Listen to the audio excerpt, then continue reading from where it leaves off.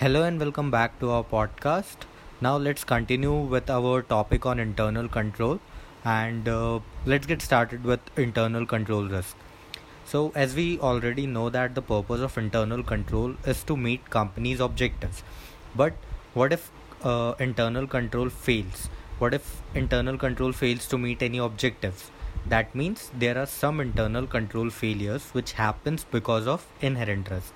And you all know that inherent risk comes with the business or industry an organization operates in. But these risks can be reduced by implementing few controls, such as number one, preventive controls. So, preventive control basically helps to prevent any failure from occurring.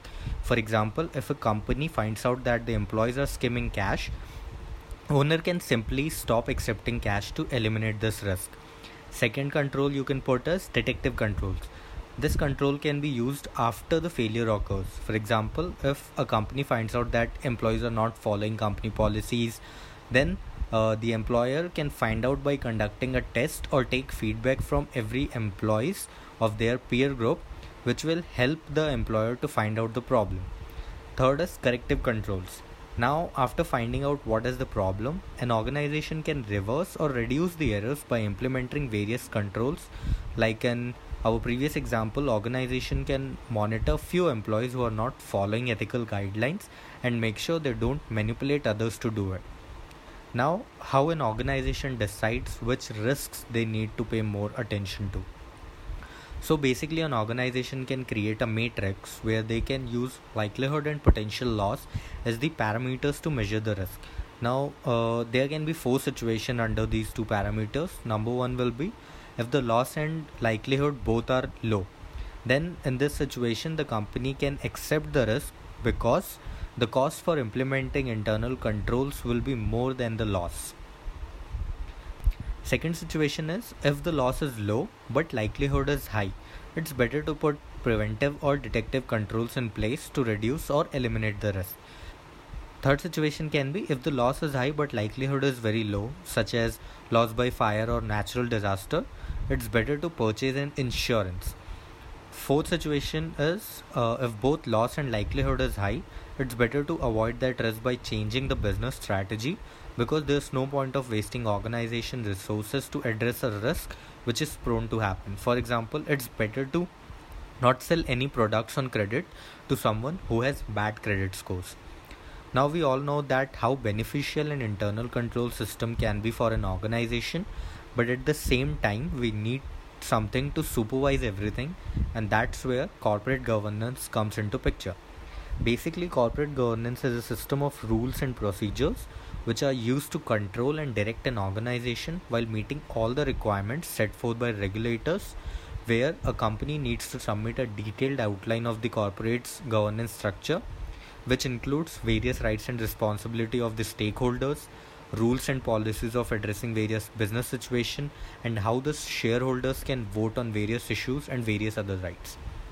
To make sure that there is no poor corporate governance, companies should adhere to some standards laid under Sarbanes-Oxley Act of 2002, which was formed to bring more transparency in auditing and accounting process, to uncover reporting failures of publicly traded companies, and some requirements for their boards and management. In total, Sarbanes-Oxley has 11 sections, but CMA exam only deals with 6 sections. So we will understand all the 6 sections one by one. Section 301 deals with audit committee independence, which means that members of the audit committee could not accept any kind of fees, consulting or advisory from their own company. Section 407 says that there should be at least one qualified financial expert, such as a CFO, as a member of the audit committee.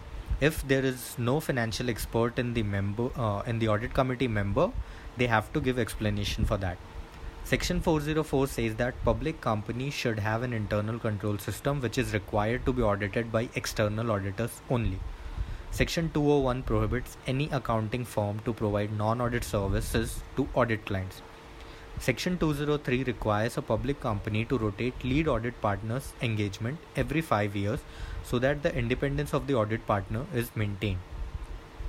Section 302 requires key executives such as CEO and CFOs to attest the annual reporting process under penalty law, stating that they have reviewed the financial statements, that the financial statements do not contain any material inaccuracies and fairly present the financial positions of the company. They have to maintain the internal controls. All the internal controls should ensure the integrity of financial reporting. They need to evaluate and give their opinion regarding the effectiveness of internal control within 90 days of the report. And last, they have to disclose to auditors and audit committee all the significant changes in internal controls, all known frauds, and any kind of ineffectiveness in internal control. So these were 6 sections of Sarbanes-Oxley Act which will be tested on CMA exam. Now let's move on to our external audit requirements and why external auditing is important. External auditing is important because it is free from bias, and external auditors helps an organization to keep their financial statements free from any material misstatements. There is a board known as Public Company Accounting Oversight Board, which was created by Sarbanes-Oxley Act, and its core function is to oversee audit firms that audit public companies, and they are also responsible for issuing auditing standards and review the auditors periodically whether they are complying with the standards or not. When we talk about the role of an auditor, it is mainly focused on providing the assurance and reliability of companies' financial statements, and to provide enough evidence to prove that their opinion about the financial statements are free from any kind of material misstatement. If the financial statements are materially misstated and the auditor provides inappropriate audit opinion, it can be extremely costly to an audit firm, and auditors can be sued for providing incorrect opinions.